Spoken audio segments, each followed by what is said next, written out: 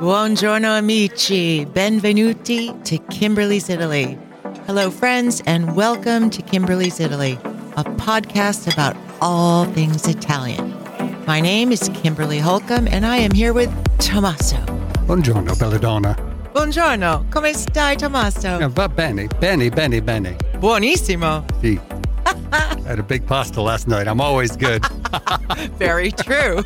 We had a couple over whose trip I am planning for them, mostly in northern Italy, and we went over their itinerary. And so why wouldn't we make them un bel pasta? Exactly. With a bottle of Vino Nobile di Montalcino that I got in Tuscany. That was very good. That's the best perk of that job. It was a pretty rousing, wonderful dinner for a Sunday night. Yes, it was. When you're usually like rooting through the refrigerator looking for leftovers.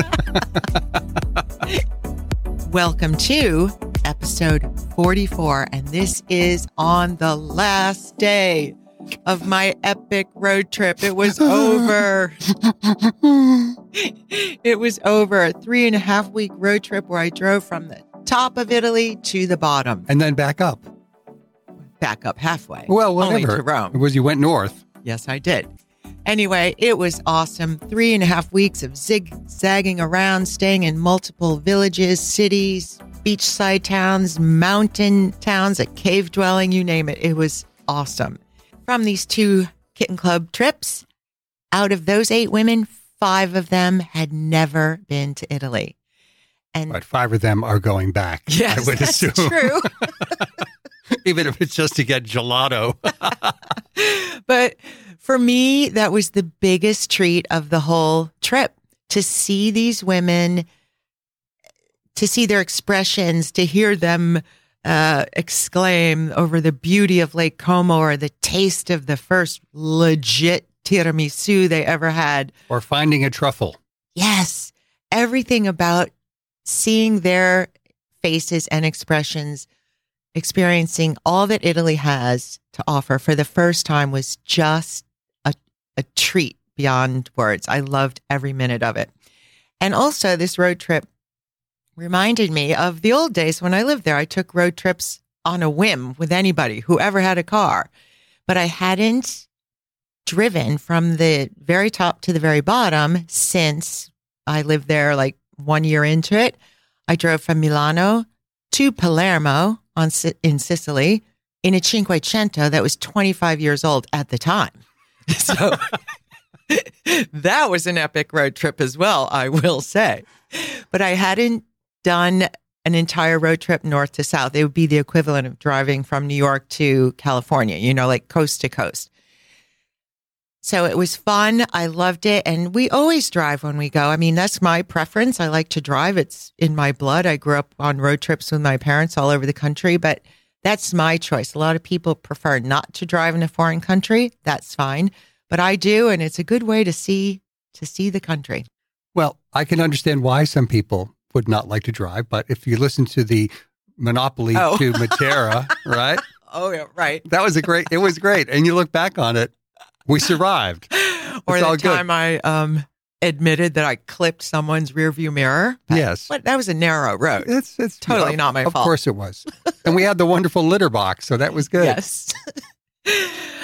Allora, before we dive into this last day, I forgot to mention in the last episode your evening escapade that last night in Rome after our dinner. Mm-hmm. Ninetta and I went back to the Palazzo because we did not want a gelato like the rest of you did. We'd had our fill, but as I mentioned before, Rosanna had to try tiramisu and gelato every single night. So 2 of us went back to the Palazzo and the rest of you went on your hunt for gelato. And then who was I to argue? Right. Apparently they all ended up on the top of the Spanish Steps and decided to kind of recreate every famous movie scene from any movie involving the Spanish Steps, with Rosanna flinging her new scarf she bought in Matera. Whatever you guys did, you came back like giddy with laughter. Well, it helped that we were, we had a little bit of preloaded with the wine. We left, which was great. We had some wine and loosened us up a bit. Well, the evening had a lot of humor in it because we chuckled at the influencer who was on the Spanish Steps. Instagram influencer? I don't know. I didn't actually ask for her. TikTok. Could have been TikTok influencer. Whatever. She was doing all these poses and having someone video or photograph her. And yeah. So maybe someone photographed us doing all of our... I was making stuff up. I was playing James Bond, and I don't think James Bond has ever been on the Spanish Steps. Oh, he might have. Anyway, they had an awesome time, and other than the influencer, no one was there. No one was there. And it was maybe midnight, 12:30. Yeah. I mean, how lovely. However, when you guys came back, we all decided whoever's up and wants to go at 7 a.m., depart at 7 a.m. to go to the Pantheon because of an early opening, let's do it. So all of us, except for Tommaso, he decided to have a lion, as the British call it. Well, Livia had found out the day before, or I should say she heard the day before, that a few days a week, the Pantheon opens early access, no one there. So when we left at 7 a.m., no coffee, anything, it was starting to drizzle. And we thought, this is perfect. Who's going to go to the Pantheon in the drizzly morning weather? No one. We'll have it to ourselves. So we got there. Let me just say, Livia had bad intel. Okay. Cuso, totally closed. No one in sight, just us. I had my doubts. That's why I had a lion. Oh, you did not. You just probably were sick of being with all the kittens and thought, good opportunity. Of course not. Anyway, so the bad intel led to a fine time anyway, because we peeked through the teeny little space, the slip between these two massive doors to the Pantheon. And I stood in the back, and I have very funny pictures of them all taking turns looking through the little slit in the window, or in between the doors, I should say. And I looked at the time frame of all the photos I took, and we were literally there like 37 minutes with no rush to leave, just looking at this place, had it to ourselves. And the piazza where the Pantheon sits was void of anyone except the random, Roman going to work early or going to get a cappuccino.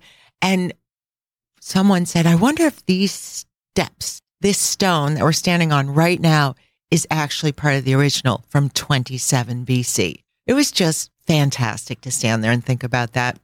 I'll go there next time. Yes, we all will. No. Wrong. Anyway, so we finally left there in search of a good cappuccino. And also we figured, why not walk by the Trevi Fountain for the last time? And as we were walking, we got a bit lost, which is the beauty of that. You don't care. And in this case, it was extra special because all of a sudden we ended up in Piazza Minerva. And I remembered this word because Rosanna, she came on this trip with a bucket list and she wanted to see these 5 things. And by standing in Piazza Minerva, she checked off number 5 because I took her to the Mater. Remember that episode? She saw the Sistine Chapel, the Vatican, something else. And then the other thing on her list was Hotel Minerva, of all things. Some friend of hers that had gone to Rome many times said, oh, if you go to Rome, please go to Hotel Minerva, go inside, have a coffee, use the bathroom, anything, but just go find it. So we did. So we're taking pictures of Rosanna waving to her friend standing in front of Hotel Minerva. And all of a sudden I looked to the left and there was this sculpture that was so out of place. It was an elephant decorated with like a, fancy cloth over its waist, and on top of its waist, its back, I should say. And on top, the elephant was carrying an obelisk. And I thought, why is this here? What does this have to do with anything? Italian. So I looked at the top of the obelisk and it had Egyptian hieroglyphics. So whether you studied art history or history in general or not, anyone can tell the difference between Egyptian hieroglyphics and Latin text. So I thought, this is really odd. So I took a million pictures of it. It wasn't that large, not an obelisk like the other very large ones around the city. was maybe like 12, 14 feet, something like that, on top of this little elephant. So later that night, I looked it up, and sure enough, guess who made it? Don't know. My buddy Bernini. Oh, really? The busy dude. I think he felt some pressure after Leonardo da Vinci and Michelangelo to, who's the next person? He was the Elon Musk of his time, doing a lot of stuff. Good analogy. Anyway, so the story is Romans found this obelisk underground or hidden in some building or something during excavations in 1665. And they had history books at the time as well. And they realized it was the Egyptian obelisk commissioned by Pharaoh Ares in 580 BC. They didn't just turn around and go, Giovanni, por favore, Google. Yeah. They had handwritten manuscripts on the history of, what else was made, commissioned, discovered, etc. in the world. It probably took them a little bit of time to find that out. Well, regardless, they knew it was something of such importance that they hired Bernini, who was the man of the day, to design and carve the perfect escort. The elephant was carrying this obelisk. I thought that was just awesome. So it's another example of finding out something so interesting after the fact. But at least I still found it. And when we go there, the next time I'm dragging you to see this elephant obelisk. But it's funny because I studied Bernini all through college, every significant artist of Italy and everywhere else. But I thought I knew every major thing he did, building he designed, sculpture. And there you have it, this little elephant with obelisk in Piazza Minerva. You wear many hats, my darling. Church lady, and now it's obelisk lady. No, I'm just art history lover. So after leaving the elephant and the obelisk, we went back to the palazzo, got Tommaso. We all had a cappuccino at a lovely little place across the street and decided that we would meet up again at 12:30 at Campo di Fiori because each of us wanted to see the last few things that we hadn't seen already. So on my list for Tommaso was to take him to Piazza Navona. So we headed south, and I'm saying this because when you enter from the north going south to Piazza Navona, you cannot see it. It's basically hidden, out of sight, out of view. You don't even know it's there until you take this one little random road. Not even a road. It's like a short little half block, kind of a walking street. And then all of a sudden, wow, you are in the piazza. And it's this large, rectangular, very, very large piazza. But the significant thing is it's rectangular. And that's because it had been an ancient stadium for athletic competitions and maybe horse shows, etc. But once they decided to make it into a public gathering piazza, they kept the shape, rectangular. Most of them in Rome are circular. There's rectangular piazzas in Lucca, in Firenze, but Rome, this piazza is unique, stands apart from the rest. So in Fontana del Moro, there is a much larger than life-size Moorish man wrestling with a dolphin standing in a conch shell. Why wouldn't you, right? And he's surrounded on the edges of this fountain by 4 tritons. Do you remember what a triton is? It's like the male version of a mermaid. Okay. It's a merman. And in this case, there's 4. So there's 4 mermen. Mermen. And Triton, by the way, was the son of Poseidon. Then in the south part is Fontana del Nettuno, Neptune. And this one is awesome also. Neptune is battling an octopus. If you look really closely, you can see the suction cups. It's just, ugh. That's why Italians love eating octopus. I know they do. God, there was octopus everywhere. Yuck. Anyway, so this octopus is crawling up his naked body. It's like wrapped around one of his legs, and he's got his arms up ahead with not a trident, but a spear, like a triangular shaped spear. And he's about to jam this octopus head. It's very graphic. And then there's also horses climbing out of the water on either side, little cherubs, mermaids. I mean, it's busy, but it's amazing. And then finally, the big one is Fontana del Quattro Fiumi. Fiumi means river, so the four rivers. And this is the largest and the most impressive, and everyone kind of gathers around it because it's just mind-blowing, but it's so much better to know the story of it. So the Quattro Fiumi, four rivers. And guess who designed it? Bernini. Yes, my buddy Bernini again. Anyway. God was busy. He was. Just like Leo, Michelangelo. It's crazy. Anyway, the four sculptures are very muscular men, more than life-size also. Very Michelangelo. Their body shape, very muscular like Michelangelo. And these four men represent the four rivers from what was the four known continents at the time. And keep in mind, this is 1651. So those continents were Africa, Asia, Europe, and America. Anyway, it's so beautiful. And they're like museum worthy, but yet they're outside in a fountain with water continuously coming out of them, pouring over them. But the interesting thing is that the base of each of these fountains is about from mid-1500s. But keep in mind that this was the main water source for all Romans through the aqueducts coming down from the hills. So these bases were always there. And then over time, they would add sculptures to decorate the water source, the fountain. So, for example, Neptune, he was added 300 years later than the base of the fountain. He was added in 1800 something. Huh. So very cool and worthy of a visit. Yes, but knowing what you're looking at. Sure, yeah.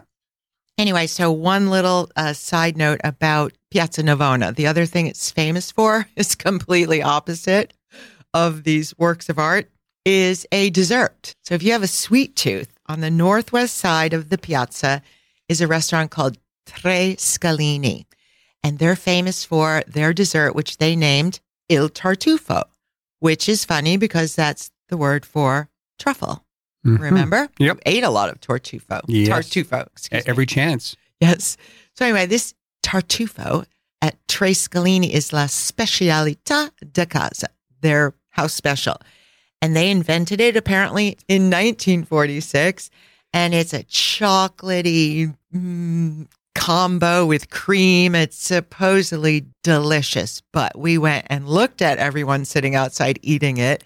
But we decided not to indulge because we had to go meet everyone at Campo di Fiore for lunch and a little bit of shopping at the outdoor market, which is what Campo di Fiore is now. Understand also it's the field. It's originally the Field of Flowers. Well, that's what the name is. Sorry. Exactly. Campo di Fiore means a field of flowers. So it's also a very famous piazza because of Giordano Bruno. And Giordano Bruno. Giordano. Sorry. It's okay. I'm working on it. You're getting there. I'm getting there. Anyway, it was a spot where they put people to death. And Ew. He was a heretic in the 16th century. But he was also a theologian, an astrologer, a philosopher, and he went against the teachings of the church at the time that the universe was central, that the whole world revolved around the sun, as in the whole world revolved around the God. So anyway. Okay. He was science-based. He was science-based. He looked up at the sky and said, all of these stars are actually constellations. We're looking at multiple suns all around the universe. No one believed him. Yeah, it really wasn't sort of, tuned in with the teaching of the day. So the Field of Flowers also was an execution point where they did a lot of nasty things to people, and they ended up, over time, convicting him, and he was hung upside down, naked, and then burned. Oh, God. And when he was being burned and being tortured, they gave him a chance to recant, but also they weren't going to stop the fire. Oh. But he said no, he didn't say a word the whole time. He suffered indignity. So he was the first guy to really go against the teachings of the church in Italy. Giordano Bruno. Yes. So science-based. Okay. And is there a... Yes, he's the sculpture. There is a sculpture yes. there. Yeah, you tend to walk by it, but he's there. I'm sorry to say that I didn't stop and look at it or notice it. I think we were a little late, so I was looking for the The Cheese. girls. Look at the cheese. Well, we did find the cheese, Yes. the cheesemaker, and boy, was he a good salesman. We left with about €100 worth of cheese, and everyone else bought some as well. But here's a travel tip. Travel tip. Ding, ding, ding, ding, ding. Wrap it in a pair of jeans or a towel or something. Put it in a checked bag, because Rosanna and Chiara both put it in carry-on, and they had it taken away at JFK when they landed. So someone in Queens had really good pasta dinners. Hey, you doing, honey? Hey, I brought them. I stopped for cheese along the way. Look what I got. Anyway, that's a travel tip. We also carried a big tin of olive oil from Puglia. It was dented, but we wrapped it in some kind of plastic, the tin itself, and then a pair of jeans and braced it with sneakers. It was well padded. Yes. And we were enjoying that last night, as a matter of fact. Yes, we wonderful did. Sunday In our night dinner, pasta. everything was from Puglia, including the little peppers. Anyway, here we go. Segueing again into food, digressing into talking about food. Anyway, the Campo di Fiore, large outdoor market, everything's beautifully presented, and there's no plastic containers in sight. Everyone brings their own cloth bag. It's just a joy to shop in a place like that. And we had a lunch outside at the south end of the market. I was looking at my pictures from it. I had a lovely salad. We all had Aperol Spritz, shocker. And then everyone left to do their own thing, because those 4 women had purchased online specific times to go see the Vatican Museum, Sistine Chapel, etc. However, Tommaso and I decided to just keep walking everywhere that we hadn't been yet. So we were just meandering around, and the sun came out. It was beautiful. And all of a sudden, we found a bookstore in a new-ish building. It wasn't a, ancient bookstore, but bookstores are, one of our weaknesses. Yes. Like pasta and scotch. They're few and far between here these days. Yes, very good point. And there are more of them. I'm sure there's less over there as well, but there are more in Europe. Thank goodness. So we just got lost in there, just spent, an hour or two. It was so lovely. There were old books, there were new books, contemporary, paper goods, you name it. And in the end, we each left with something. And Tommaso bought me one of my Christmas gifts, which was this leather-bound, stunning, 9 by 12 inch daily agenda. The leather feels like butter. The paper, each page is so beautiful and has this silk ribbon that you put in between to mark each day. So I write in it every day in Italian to keep up with my writing skills. And I write everything I'm doing about every trip I'm working on for clients. I write everything to do about this podcast in it. So it's this beautiful daily reminder every single day of that lovely bookstore. And from there, then we walked back to the Palazzo and we met everyone else, and they sat down and told us about their time at the Vatican Museum, Sistine Chapel. They were so lucky. They loved it. But the phrase that sticks out the most was Chiara said, because she had been there 2 previous times with her family, kids, and whomever. And she said, I had no idea that there were life-size sculptures that line those long art galleries on your way to the Sistine Chapel. I had no idea there was that beautiful mosaic floor, because the 2 previous times she'd been there was wall-to-wall people, right, like sardines in a tin can, and being shuffled along. Just, she never saw anything except hundreds of people in front of her and the ceilings, which are decorative. Sure. But I thought that was an incredible statement, and I was so happy for them, because in my day, a long time ago, every time I would take whomever was visiting to Rome, we just would walk in. You didn't even need to buy a ticket in those days. Well, you purchased a ticket, but you didn't need to purchase it ahead of time. Just got there, you walked in, there were maybe 30 other people with you in the Sistine Chapel. You weren't rushed out. You had more than 5 minutes. But in this case, so it was, the second week of November, and they had the place to themselves. And Livia and Ninetta said the same. They saw the Sistine Chapel, the Vatican Museum, and the Vatican Museum has this incredible circular staircase that is an architectural gem. And yet you can never really see it because of so many people. They took pictures from above. It was empty. And then they had a ticket also to go into St. Peter's. They never had to show it. No one asked. No one there. Well, note to self, when Church Lady takes me to St. Peter's, we're going off season. Exactly. Going low season. So here's a suggestion, and only if you're lucky enough to be able to travel at that time of year, that unique little time frame between the end of the fall tourist season, which slows down mid to late October, and then before Americans start to get ready for their Thanksgiving and Christmas holidays. So if you are able to go like the second or third week of November, it's a brilliant time to Or in go. the spring before Early. Yeah, right. The Like shoulder seasons. Yes. So anyway, I was so happy for all four of them to be able to see the Sistine Chapel, the Vatican Museum, and St. Peter's basically empty. And they told us all this over our last glass of wine or bottle of wine that we shared in the little sala, the living room of our sweet little palazzo. And we had dinner reservations at Roscioli, and we knew that was a taxi right away. So we all walked to the Spanish Steps, went to the taxi stand, and this is a travel tip also for you guys. You can't really flag down a taxi in Italy like you can in New York or LA. Well, LA doesn't have really taxis. LA doesn't have taxis. Chicago, wherever.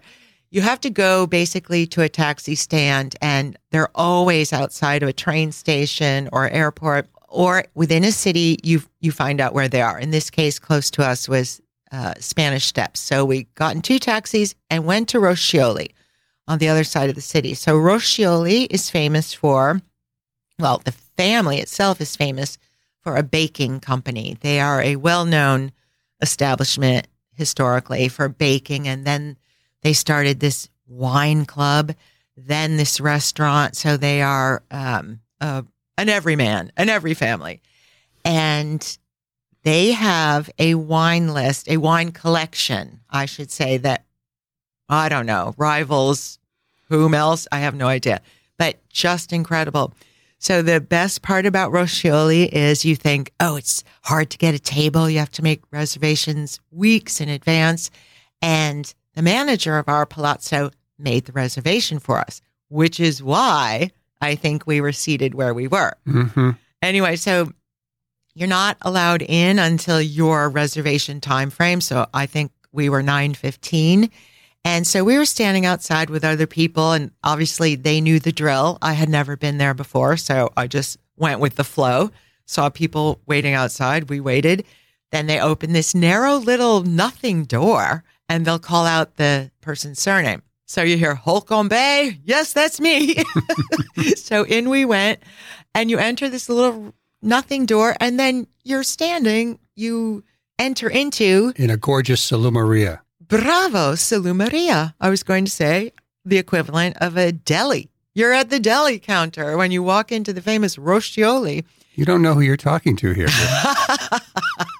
Tommaso. Anyway, remember that glass counter? It had, the food behind it, whatever you call that Yeah. container. It had more Parmigiano than our cheese guy in Campo di Fiori, and cured meats hanging, the whole, what do you call that? Like a leg of a ham side. Prosciutto and wild boar hanging. Ooh. Yeah. Anyway, lots of dead animals hanging from the ceiling. And Gets my taste buds going. yucky. And then shelves filled with olive oil and balsamic, all kinds of Pastas and deli food. deli-related things. So, olives in cans. yes, it was stunning. So you walk through that, and it's a good idea to get you walking through there knowing you'll stop on the way out and purchase things. Sure. But I realized that there were teeny tables for 2 right to the side. Like they jam in people anywhere they can get because it's so popular. It's also Rome, where places are crowded. It's just a Yes. fact of life. Yes. So, well, I kept thinking, oh, I'd hate to be at that table right at the entrance with people, a stream of people walking by going, whoa. On a first date with somebody. Right. Not a good spot. So what do you do? Anyway, so we followed the maitre d' and went through room after room after room. And we were like taking rights and lefts. And then all of a sudden he went down this really steep staircase and wasn't, up to code in any way, shape, or form. Like no handrails, It's nothing. Rome, dear. I know. So we're walking down this like funny staircase and we enter into the wine cellar. And it is, I found out later, the most coveted spot. There are maybe, 8, 10 tables. Yes. And we had a table of 6. There was another table at least as large as ours. And I thought, wow, this is an awesome way to end the trip. 6 people. They probably figure they're going to, knock off 4 or 5 bottles at Well, then let's just not our price point. Put it this way. We were seated and the waiter, they were all men, I will say, the waiters, and he came over and gave Tommaso Il Capo. Il Capo, Sorry. the wine list. Yes, and the wine list was the size of a Gutenberg Bible, and bookended and bound and like wood on the top, and it was. And was it heavy? It was heavy, and when you opened it up, it had been assembled over time, and it wasn't sort of like someone sat there and went, "Okay, how do I put these 7,000 wines in it?" It had been a page here, a page there. Oh, so it wasn't by grape or varietal? It was by grape and varietal, but things change. Okay. And as you went through it, it was mind-boggling. Overwhelming. You needed a course in how to order wine at Roscioli, and we didn't have that course. Well, in the end, you passed it down to me because I knew at least a little bit more. You also knew the budget because I would have gone the other way. And so this is where the dinner story changes. I was overwhelmed by the prices, the amount, everything. And I thought, you know what? We have had the most delicious wine this whole trip for super reasonable prices. Right. Why would I go crazy on our last night and order some, €150 bottle, right? No need. There was some in there for 4 or 5. I thought thousands. I didn't see the €1,000s. thousands, I but did. I did see the 400 or 500 euros. Right. And the I whole thought, this section is of ridiculous. Barolos. So I chose a Barbera d'Asti, which is light because I knew we were all there for the carbonara and the cacio e pepe, which is their specialty and Rome's specialty. So I ordered a Barbera and it was maybe €30, maybe. And that's when the waiter's attitude kind of changed. Shifted. He was like, oh, wow. And so just to spite him, actually, later, I ordered the second bottle, the same one. I wasn't going to go up €5. Anyway, wasn't that wine delicious? It was delicious. And then Tommaso had carbonara, Yes. I think, for your first time. I did. Okay. That was my first time. I had cacio e pepe. Everyone had the standards, and we had some appetizers. And then, of course, Rosanna had to have tiramisu. And it was lovely, absolutely lovely, minus the waiter being a little disappointed in our price point. Anyway, so we left, took a taxi back home. We sat in La Sala just for a minute because we had to get up very early for a driver that was picking us up to take us to the airport. So there was, thank you so much, Kim. It was the best time ever. My favorite was this, that. We had just a quick chat, and it just made me feel so happy that everyone truly had an amazing time, including Tommaso and myself. Yes. It was a wonderful, wonderful time. But then as we were standing there, like ending up our little, love fest, all of a sudden I was like, whoa. Gosh, I'm exhausted. I was like, why? I wonder. And then I thought, it's been 25 days of being the ringleader for 2 different groups. And all of a sudden I was like, boom, I am tired. And well, we're not going to post the picture, but the picture from Roscioli that night, I looked at you saw it and you went, 100 years old. Well, the lighting was kind of bad in that wine cellar. Okay. Okay, sure. Whatever. Anyway, so it was such a lovely time, and it was so awesome that I'm organizing another one for this fall around the same time frame. And, I'm going to be there. So I could bookend it on either end. If anyone wants to get together, some friends or family, get in touch. I'd be happy to treat you to the exact same epic road trip. And you can pay for the wine. They can pay for the wine. Yes, if you can order the wine. If you're interested in you can order whatever you want. Oh, yes. Yeah.